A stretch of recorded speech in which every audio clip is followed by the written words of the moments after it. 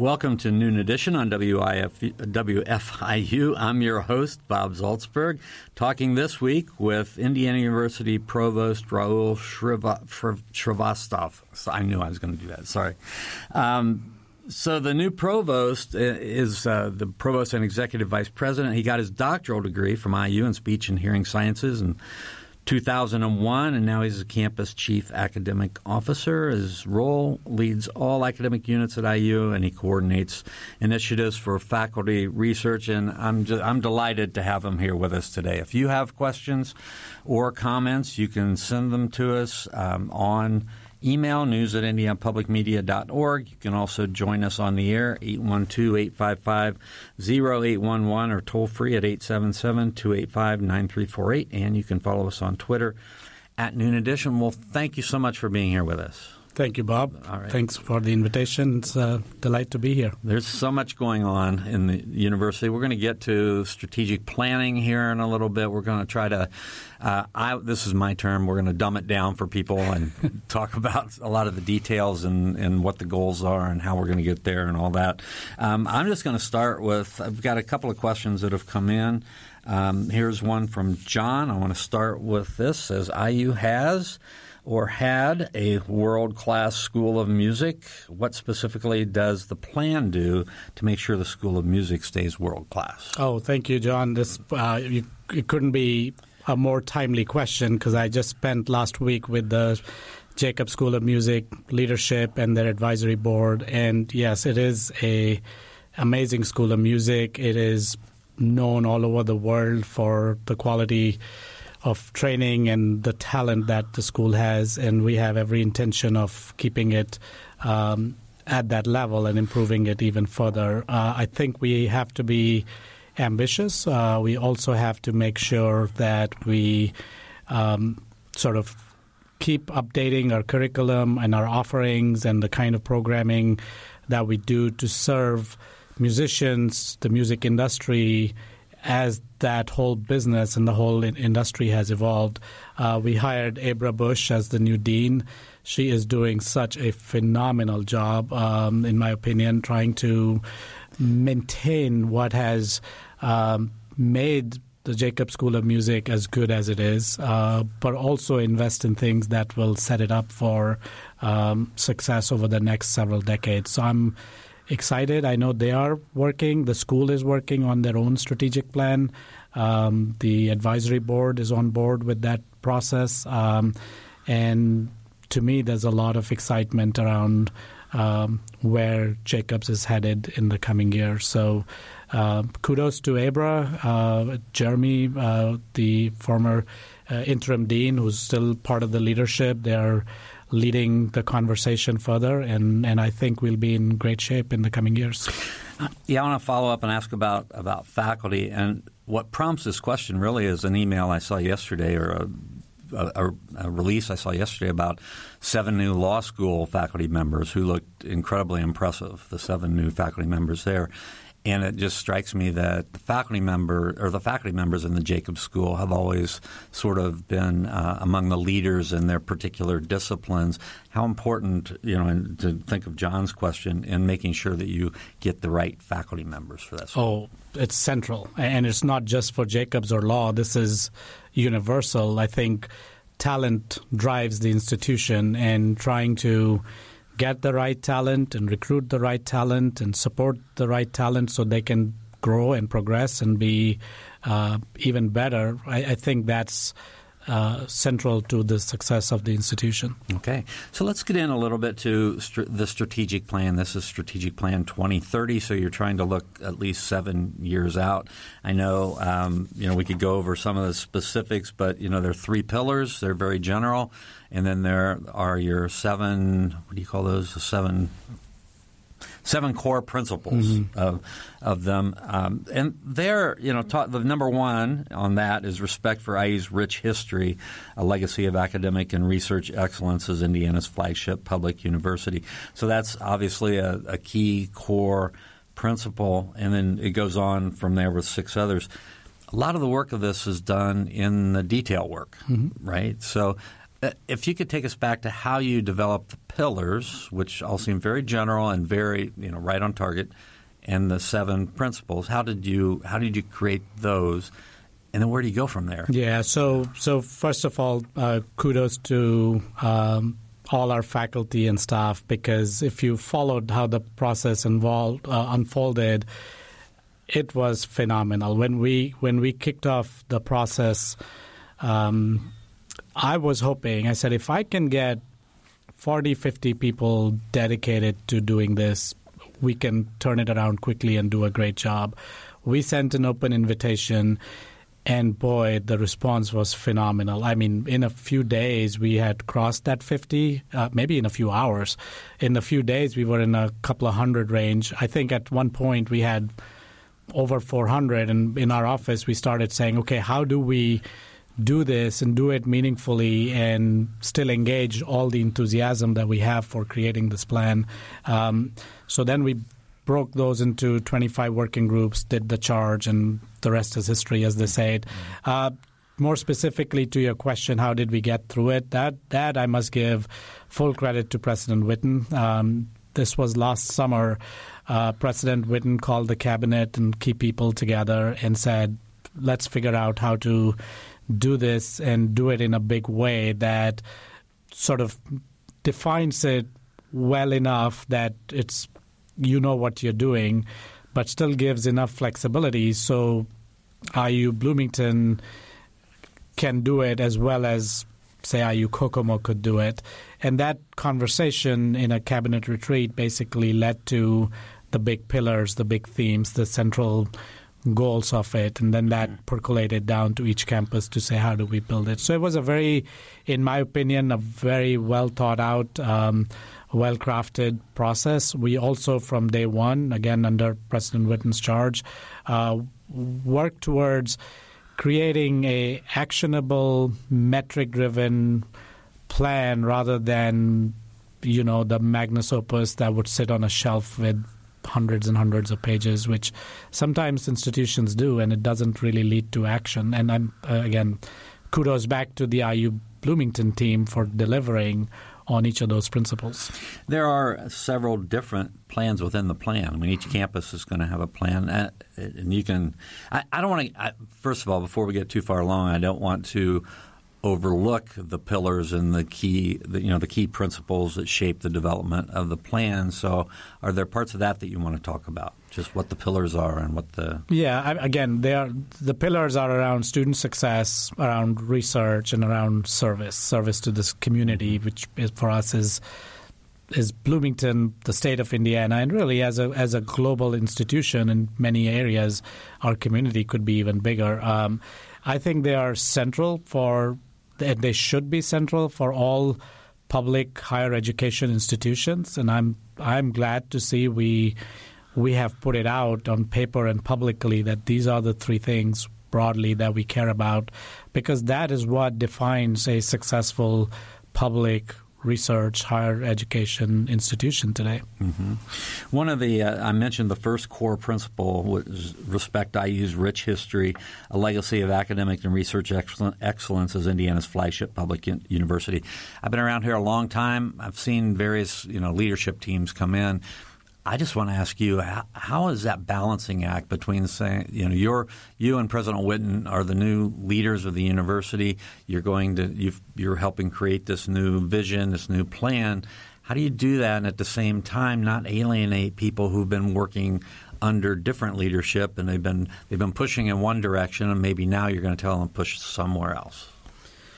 Yeah, I would say I inherited a wonderful campus and a really good institution, and kudos to the leadership that left it in great shape for me. That being said, the world around us changes all the time, and what was right in 1980 and is different than what was right in 1990, and it's different than what it is today. And no matter what we do today, it will change in 10 years or 20 years out. So that's sort of the natural progression.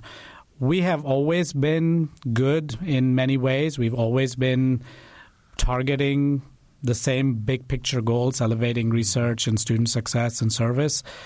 How we do it and what are our priorities need to evolve. So our goal here is to preserve what makes us really special, makes us really good, but also invest in things that will continue to keep IU on the top and maybe even take it higher than where we are in the coming years and decades. So I think we have to acknowledge what we do really well, but we also have to be willing to invest in things that will make us even better. So to me, change is the only constant, right, as they say it, and we shouldn't be afraid of change. We have to embrace change.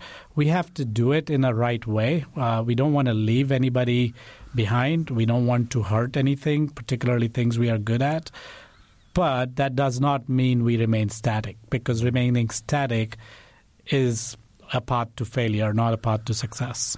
So where are some of the key areas where you see investment coming in the next 7 years? Again, I think the strategic plan was very specifically asked to identify what are things we need to invest in. And if you go through the strategic plan, it highlights that very, very clearly. So, for example, in the student success arena, there is a call-out very directly to increase hands-on learning, experiential learning, more sort of engaged experience that connects the dots between the pure academic mission and the competency development that students need to be successful. On the research domain, there are 3 or 4 high-priority areas, from AI to research on aging to environmental health and using quantum science to drive changes in all kinds of different disciplines.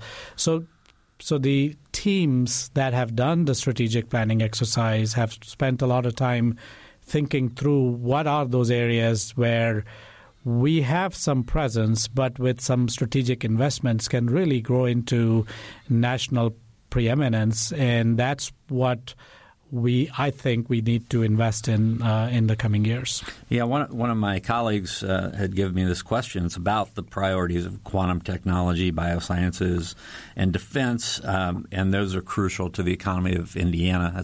That's straight from the plan. In Bloomington, traditionally, there's been excellence in the arts and humanities. Where do those fit into the plan? You know, if you push one way, sometimes there's give someplace else. Well, yes, I agree, and I know there is some sort of fear about arts and humanities losing ground. And my answer is, arts and humanities is what makes IU.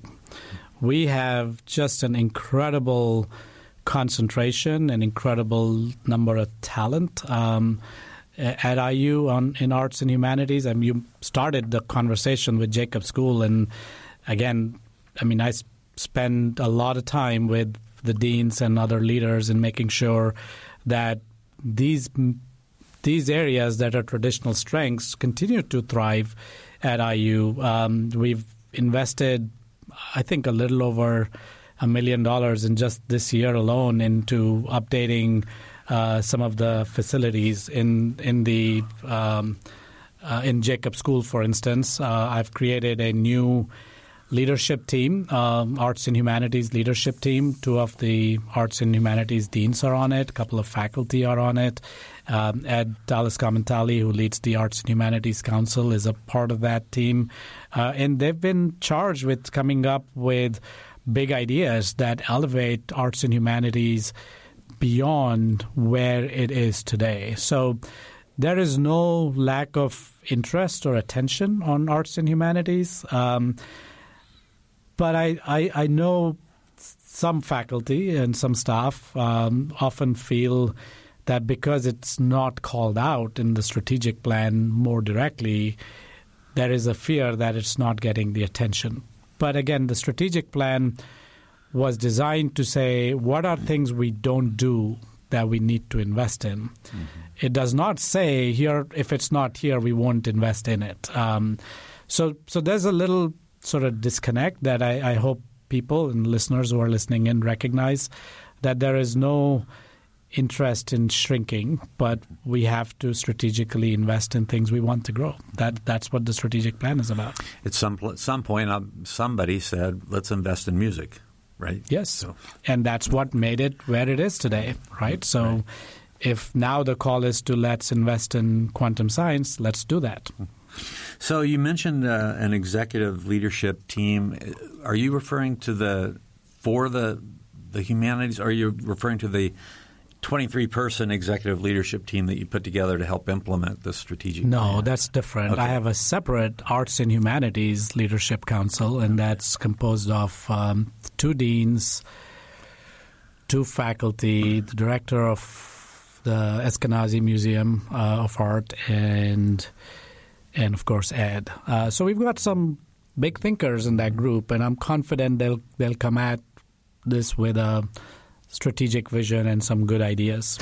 So what do you hope to get out of the executive leadership team that you put together that has, I think Rick Van Kooten is one of the leaders of that team to help drive this strategic plan? I think this summer is what you said in that release.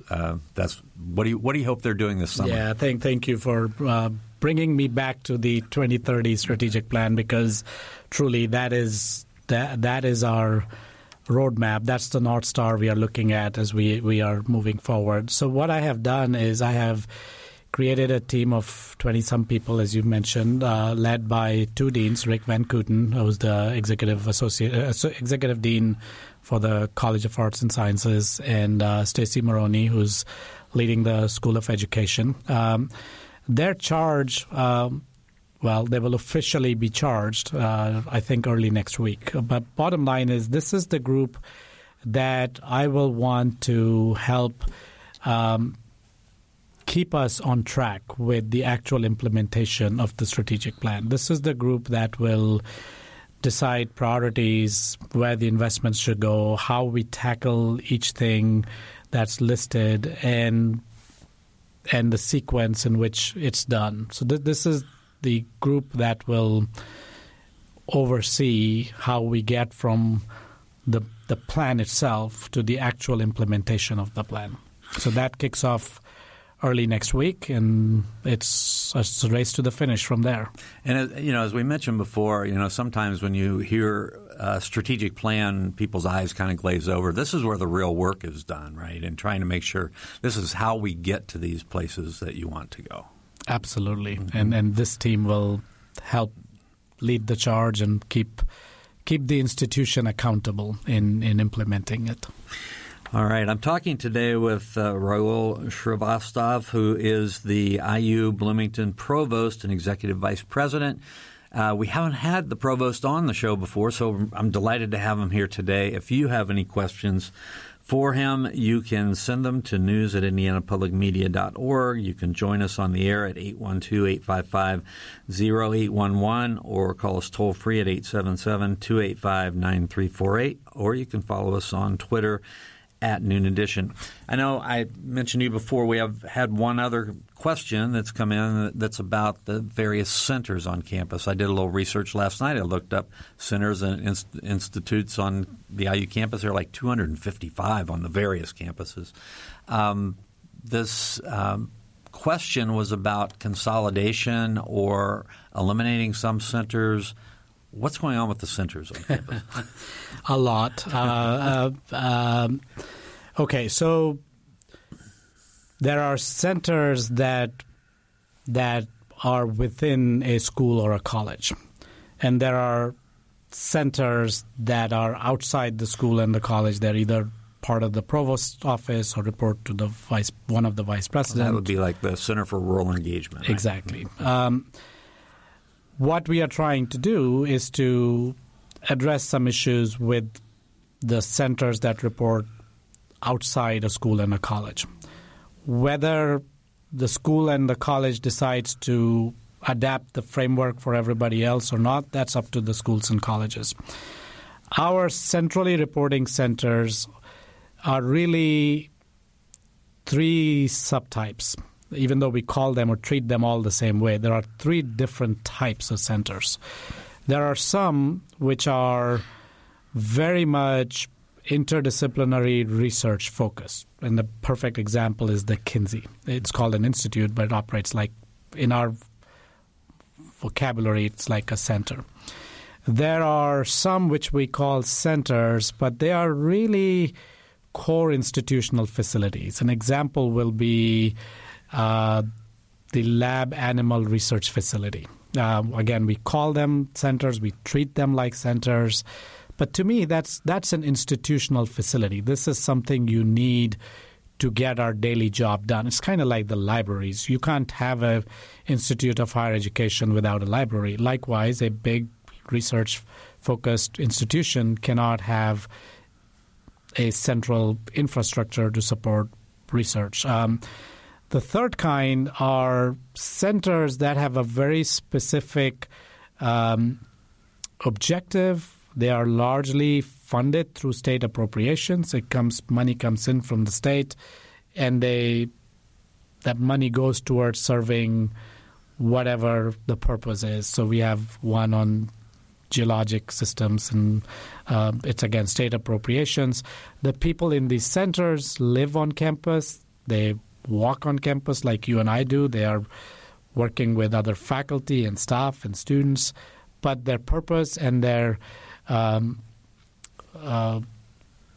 goals and operations are defined by their mission. Currently, all of these fall under a common theme, under a common umbrella. They are treated the same way. Their budgets go up and down using a similar mechanism. What we are trying to do is to separate them. I don't believe that a institutional infrastructure like the lab animal research facility should be treated the same way as a center like Kinsey, which is designed to bring people from different backgrounds towards a common set of research teams together. So what we are trying to do is to financially say how we support A is different than how we support B and C. Each one needs a different kind of support and has different kinds of unique challenges. So that's sort of the organizational change that is in the works at the moment. Again, there is no real attempt to tell somebody to do something different, but it is to help support them in different ways. We have a question that's come in that is related to this, and of course, in the news recently was the state appropriation or lack thereof for Kinsey. Some of these other institute or some of these other centers, as you talk about, live on state appropriations. Does it concern you that the funding source for different centers could be in jeopardy depending on the topic of the center or the way the legislature feels that day? Yes, that's Kinsey is the perfect example, and as you have or others, I'm sure, have seen the statement President Whitten and I and others put out there. We were deeply concerned with the way this was done and the impact. Now, exactly how we move forward is still something we are investigating. And again, President Whitten is really working closely with key individuals to understand what that law means and how we continue to support Kinsey and continue to make sure that academic freedom is maintained on campus. And we'll find a way forward once we have a full evaluation from our general counsel office and others about what the law means and what the downstream impact of that will be. Yeah, because Kinsey is the recognizable one. It's the one that's been in the news. But the way you describe funding for centers, it could happen at various levels. Yep, it could. Mm-hmm. You're right. Okay. If you have a question or a comment, please give us a call, 812-855-0811, or toll free at 877-285-9348. Or you can send your question to news@indianapublicmedia.org. We have a treat today and a great opportunity because we have the Provost of Indiana University, Bloomington, Rahul Shrivastav, here with us. So in terms of the strategic plan, now you've got this summer that you're going to be building it out and putting a lot more detail on it. Then how do you communicate that and how do you move that forward? Well, so first of all, work's already begun. There were a lot of things that were time sensitive and that we need to move quickly on.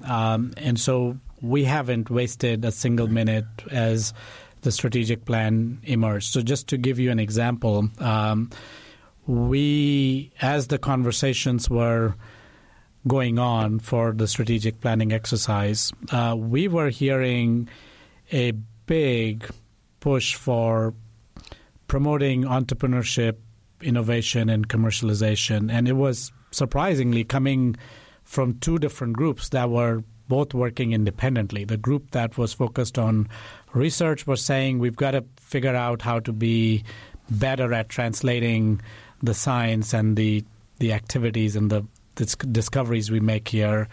But a similar call was coming from the group or groups that were working on service to the state, because they were saying that is one way by which we can elevate how the people at IU can help state and regional economic development. So it was very clear that this was going to become a priority for us as we move forward.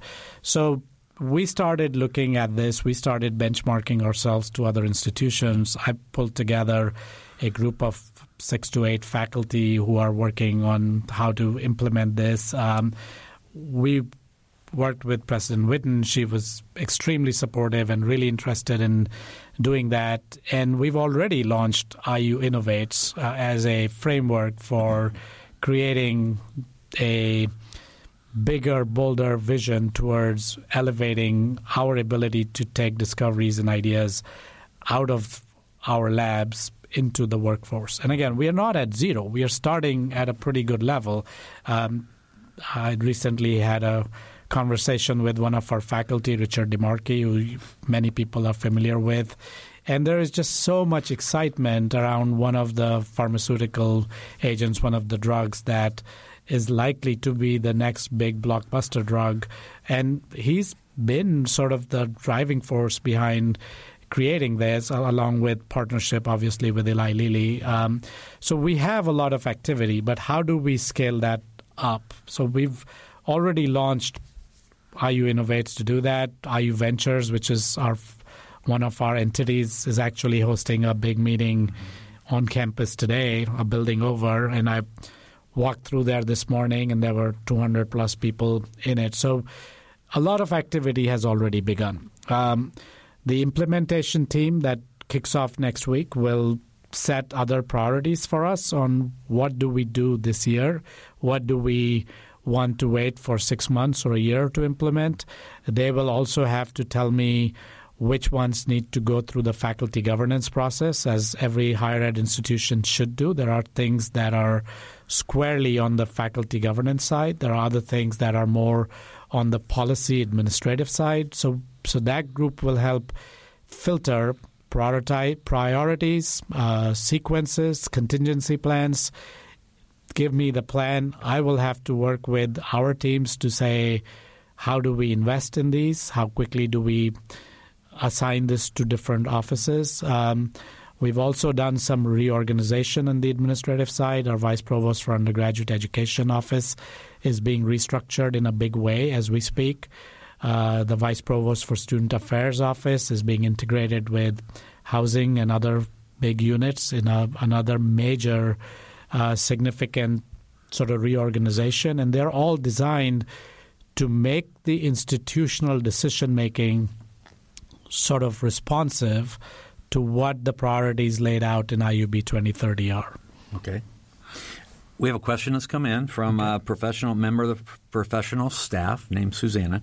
One area that's not been addressed is a mechanism for staff to evaluate management, perhaps using 360 review and a meaningful avenue to counter adversarial micromanagement, which is steeped in a number of departments. I posed this question at a 2023 strategic plan meeting. The response was this question was more suitable for the VP of HR. She's asking for your comment. Oh, again, thank you for bringing that up, Susanna. I'm aware this was discussed at the strategic planning discussion meeting, and we had a little bit of a conversation around it. This was probably 6 months ago.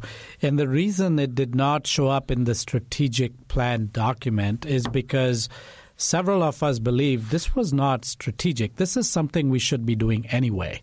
Every institution should be doing the right thing for its staff and have a sort of a program where every staff member and faculty member, for that matter, gets an annual evaluation, and that includes management, and periodically have a 360-degree evaluation or something close to it anyway, back to evaluate how individual leaders and decision makers are working. So a lot of progress has been made on it.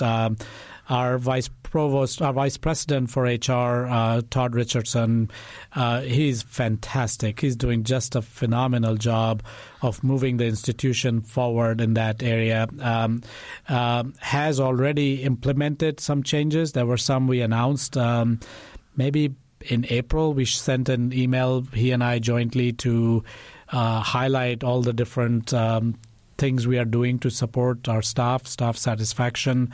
We are working with various entities on campus to institute a 360-degree evaluation for our leaders. That includes the deans. So Bloomington Faculty Council has a proposal, and they've discussed sort of changing the 3-year and 5-year review process for our deans.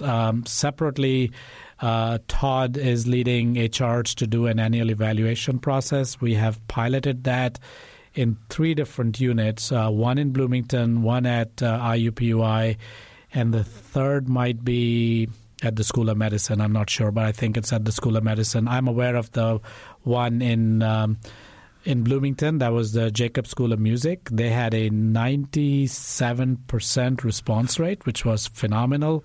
We are now looking at the process, getting the feedback on how that process worked out, with the goals of implementing it institution-wide next year. So yes, that is on our radar, and we have made progress, and we will continue to do more on that front. By the way, I also work with the staff council leadership on this issue, and I'm meeting Allison and Lamara, two of the leaders from that group, meet them 2 or 3 times a semester. So we'll continue to make progress, and I think you'll be happy with where we end up as we move this forward. So if Susanna wants to keep track of all this, staff council is maybe that's the place to go? Staff council is the right place to go. Okay.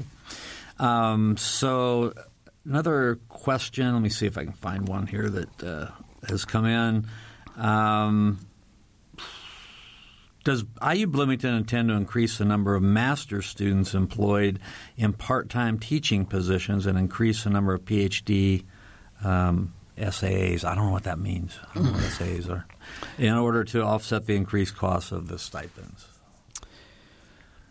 Honestly, that is in the weeds question, and it'll probably vary by school or department or whatever unit you are in. Each unit will have to respond differently. But bottom line is, what this is really addressing is, what about our graduate students and SAs? Gotcha. And you know, when I walked in a little over a year ago, this was a fire I walked into, and it was something that had been simmering for a while. And my very first day, I was asked this question, and I said, let's understand the problems and let's find a way to solve it. And I'm proud to say, between our leadership on campus, our faculty, our departments, we are all committed to making sure that graduate students continue to get the best experience and support and outcomes.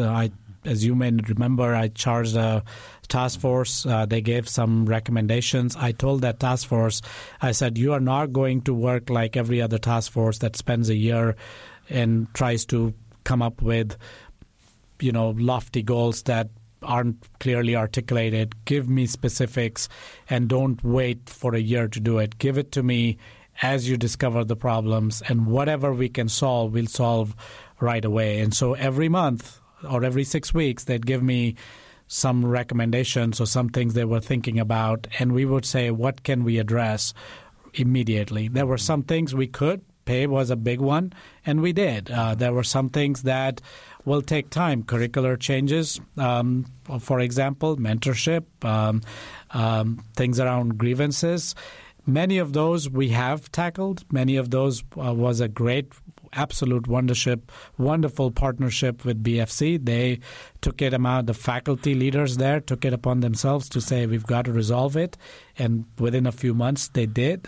There are still things that we need to do. That task force has now been integrated into the IUB 2030 plan. The recommendations are there for anybody to see it. We have sort of devolved the university graduate school into a Bloomington-specific graduate school, which allows us to act quicker and in a more meaningful way because these are issues central to us. David Dalecki, who was already leading some of this, has recently, I think less than a month ago, officially begun in the role of the IU Bloomington Dean of Graduate School. He's continuing to make progress on those issues. So, yes, we tackled a lot of things, but there's a lot that needs to be done, and we will continue to find ways to improve it. Got a question in that I think will allow you to follow up on this a little bit. The question is, how will the experience for a graduate student look differently this fall compared to when you began? So just from a pay perspective, it's already different. It's been different for 7-8 months, a year almost now. I think you are going to see a greater emphasis on improving our mentorship. I think you're going to see curricular changes that improve or expand the graduate PhD level training, so it is not solely focused on academic positions. It is focused on a broader set of career opportunities for our students. I think you're going to see a greater focus on interdisciplinary training. These are all things that are necessary for us to make sure our graduate students are better equipped and better prepared. There is going to be a deeper emphasis on improving the time to degree. There were some students, I looked at the data, there were some students who were on as PhD students for way too long than PhD training should take. And we've got to be better as an institution at helping students and supporting students get through it quicker and better prepared. Final follow-up on this area. Why is the union request a non-starter? Well, the decision to recognize or not recognize a union sits with the trustees. It is not my decision. It is not the president's decision. And from the very day I have come, I have said, tell me the problems and we will fix it. And we have done that. And I've also told our students and our faculty, we have done well for over 200 years without the union, and we can continue to do it well without the union. But that's really not my call at all. That decision is not, I don't have the authority to make that decision. Gotcha. So getting back to the strategic plan, there are a lot of things in it, a lot about student success and just focusing on students. This idea of sort of revamping the freshman experience is in there. What kinds of things would you like to see in that?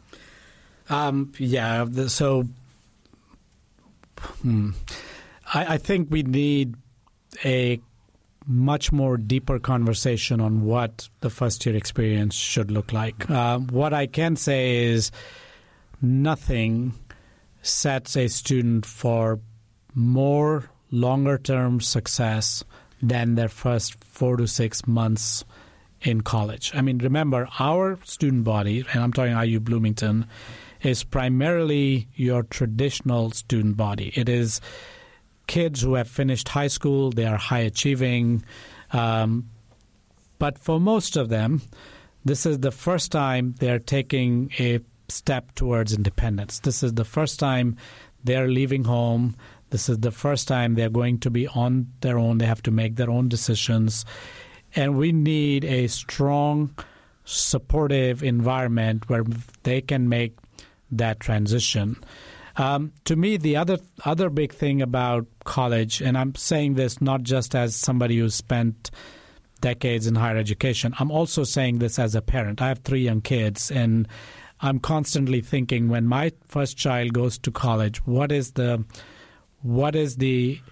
experience I want them to have? And so what I want them to have is an environment that supports them in whatever they want to do, but also encourages them to not be afraid to take some risks. We want college to be a place where our students can push themselves and be comfortable with failing, because we want an institution that helps you get up, dust your socks off, and go at it all over again. And I say this to parents who are looking for where they should send their kids to school, or students who are deciding whether IU is the right fit for them.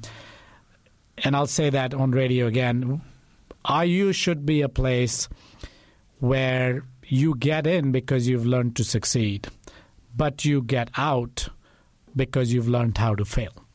Because that is the experience that will make you successful in life. Not just the success that you've had, but also the ability to push yourself, fail enough to learn from it, and get up and go again. That's what we have to create, and it all starts with a well-rounded, academically focused, but really a full breadth of experience that will help make IU really special. Mm-hmm. Exactly how we do that, again, that's where I'm going to look for our implementation team to say, these are the things we need to do to help create that environment. It sounds like a lot of what you just talked about, I can find them in the core principles here. There's one, we're in this world of divisiveness now, and a lot of rhetoric and a lot of people saying things they don't know what they're talking about. But this particular principle, culture and respect of respect and integrity, a welcoming environment of mutual respect where students, faculty, and staff from every corner of the world are embraced as Hoosiers. I just read that to you. What's your reaction?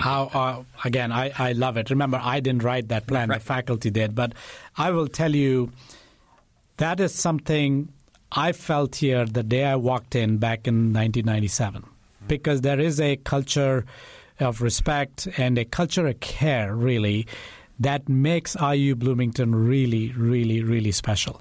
Bob, a few weeks ago, we had the Outstanding Senior Student Award brunch. It was, I think, on a Saturday. It's an annual event, and about 35 students from the outgoing class get recognized for what they have done. And the awards range from all academic to leadership to service. That's all kinds. The students are there, their families are there, our faculty and leaders are there. It is an incredible event. But every single award recipient that day went up on stage, or they had a little video about their experience at IU. And the one theme that is common for every single person is the love, the support, the care they receive from our faculty, from our advisors, from our staff, from IU Dining, whoever happened to be working about. And time after time, the theme that came up in that conversation was, I did this because somebody else believed that I could do it. Nobody said, oh, I knew I could do this, and that's why I did it. And that is what makes IU Bloomington really, really, really special. And that is sort of the secret sauce for why IU is where it is and why we need to maintain and cultivate and grow that, because that ultimately is what makes our students and our faculty and our staff successful. So when I saw that preamble that came up there, you should have seen my face, because I'm like, okay, this is what I remember as a student here. This is what excited me about coming back to IU, and I'm just delighted that we begin IUB 2030 by saying this is what we care about as an institution. So it's really in our DNA. It really is, and I hope that we continue to leverage that and build that in whatever we decide to do moving forward. Another one of the principles talks about the commitment to diversity, equity, and inclusion. This has been an issue in probably every strategic plan, or at least as far back as I can remember. How do you just move that boulder up the hill? It's difficult here in southern Indiana. It's difficult everywhere. It's not unique to southern Indiana. This is a challenge.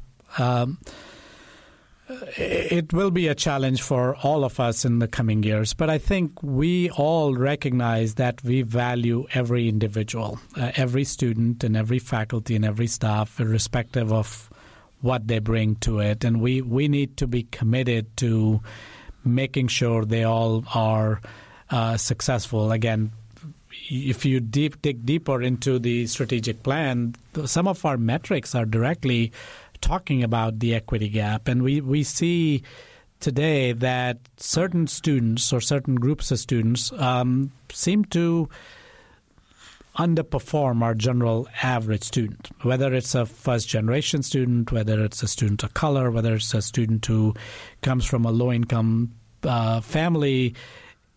And we have to do more to make sure that all of those individuals are just as successful as everybody else. Again, our benchmarks, when you compare IU to the national picture, we do so much better. Our students graduate on time. Our students take on less debt when they graduate. Our students have better experience. They have better job outcomes. Our numbers are really good. But when you go deeper, there are opportunities for us to do even better.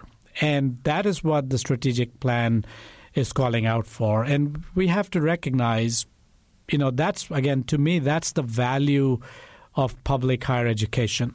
In our student body of 45,000 students, 15% of our undergraduates are, I think it's more than 15, it's maybe closer to 18%, are students who come from low-income families. These are students who have come to IU despite the challenges that many other students don't face.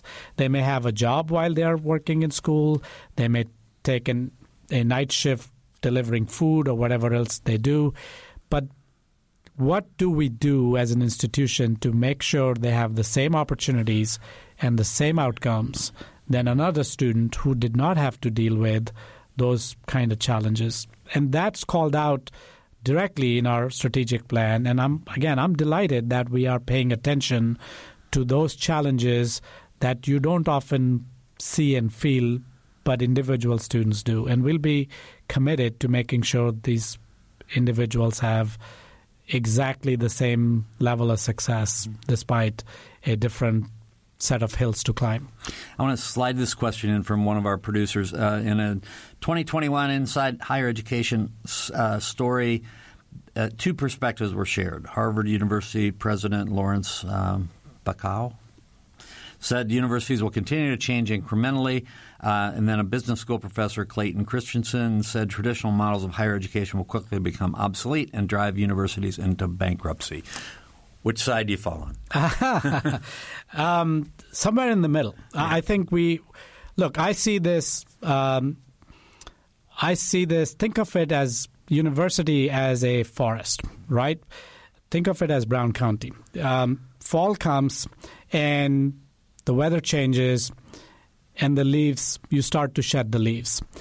But sometimes right after a big cold spell comes another warm spell. If everybody sheds their leaves too quickly and the weather changes, the whole forest dies. Not a good thing. But if enough of us shed the leaves and some retain it, some are slower and some are faster, some pieces fall off, but the institution continues to flourish. So I think both of them are right. If we are too static, we get obsolete very quickly. If we are putting everything for change all the time, we will get obsolete very quickly. And that's the difference between the high-performing institutions like IU and the ones that don't change and get obsolete. It's also the difference between private companies that are changing all the time. And they all have a shelf life which is smaller than higher ed institutions. IU is 200 years old. And in the higher education landscape, we are still a baby. The oldest institution in the United States is over 400 years old. The longest-serving institution of higher ed globally is probably over 1,000 years old. How many companies can you think of that are 1,000 years old? Yeah. Probably none, because higher ed institutions are successful when they adopt a little bit of both. And that's what we have to do here as well. We're out of time. I want to thank you very much for being here. I've been talking with Provost of Indiana University, Bloomington, Rahul Shrivastav. I just want to thank you for coming in. I hope we can get you back again sometime. For our engineer, Mike Pashkash, our producer, Benta Boutier, I'm Bob Zaltzberg. Thanks for listening to Noon Edition. Thank you.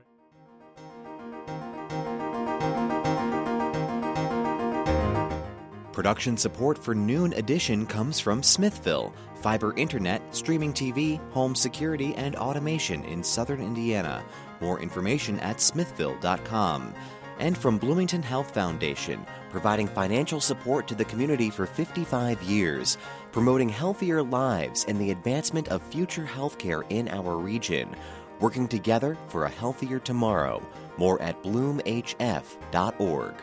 And from Estate and Downsizing Specialists, LLC, offering complete turnkey services for estate and downsizing clients, from initial consultation through home cleanout to final real estate and personal property sales. More at edsindiana.com.